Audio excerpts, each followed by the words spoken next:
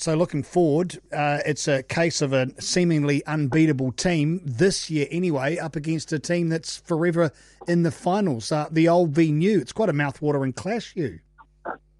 Well, from two different perspectives. You're talking about one of the teams that are favoured to win because of history in the Melbourne Storm. Everyone knows what you're going to see out of the Melbourne Storm. You know how they're going to perform. You know how the coach thinks.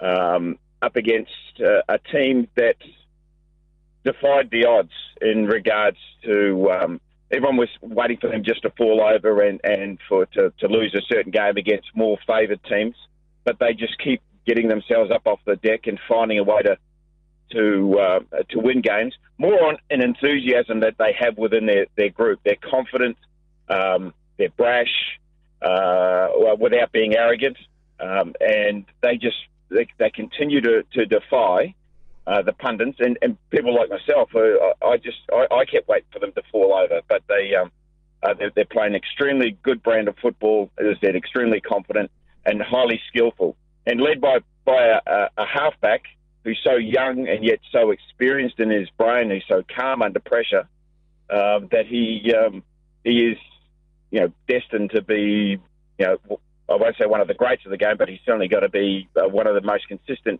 players through his career, in young Nathan Cleary, an outstanding young talent. Speaking with Ivan only a week or so ago, and he talks about the nature of the development side of Penrith Panthers, because that's what they are. And he said that's now actually paying dividends, because a number of these guys, even though they've got a relatively young NRL career, they have played at junior level with each other for many, many, many years. So the combinations are there, even though they're fresh in the NRL. So that augurs well for them and their future, does it not? Yes.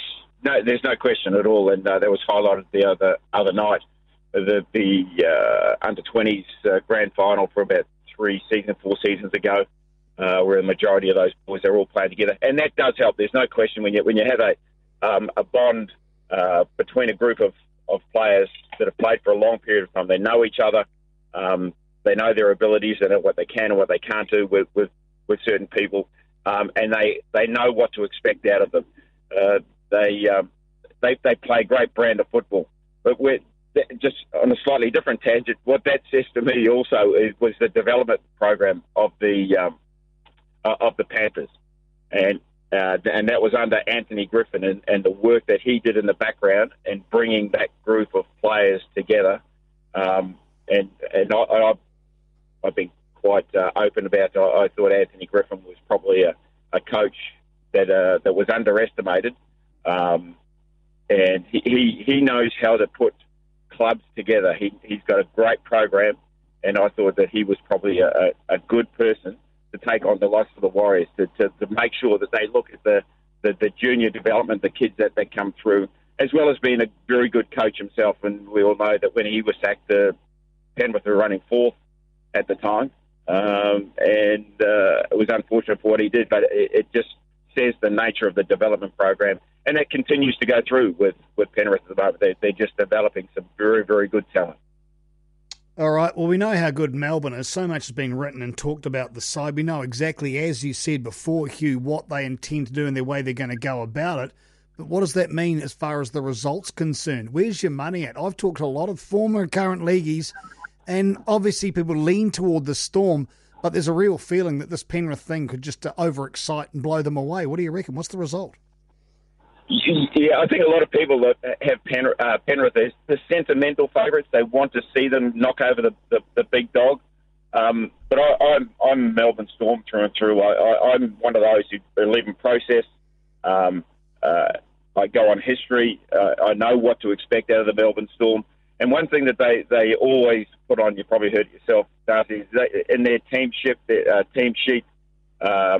they have one or two players where it's like the head on the block. Whose head are we putting on the block this week? And there is no question that they'll be pressuring Nathan Cleary. You shut down Nathan Cleary and Jerome Luai, and there is no question that you shut down the Panthers. They can't roll off the back of the work that the forwards do and deliver what they can if you put pressure on them. even though they'll try and shut down the forwards. You shut down the running and kicking game of both of those, which means putting on some pressure. So the likes of Kenny Bromwich, Kafusi, and even Dale Finucane, you'll see those players really putting some pressure on within their forwards, and then keep it away as much as they can, cut them off from getting delivery of the ball and performing. But as I said, like everyone else, it's hard to pick against Penrith because of what they've achieved so far. They're after 18 wins in a row, which no team has ever done in the NRL.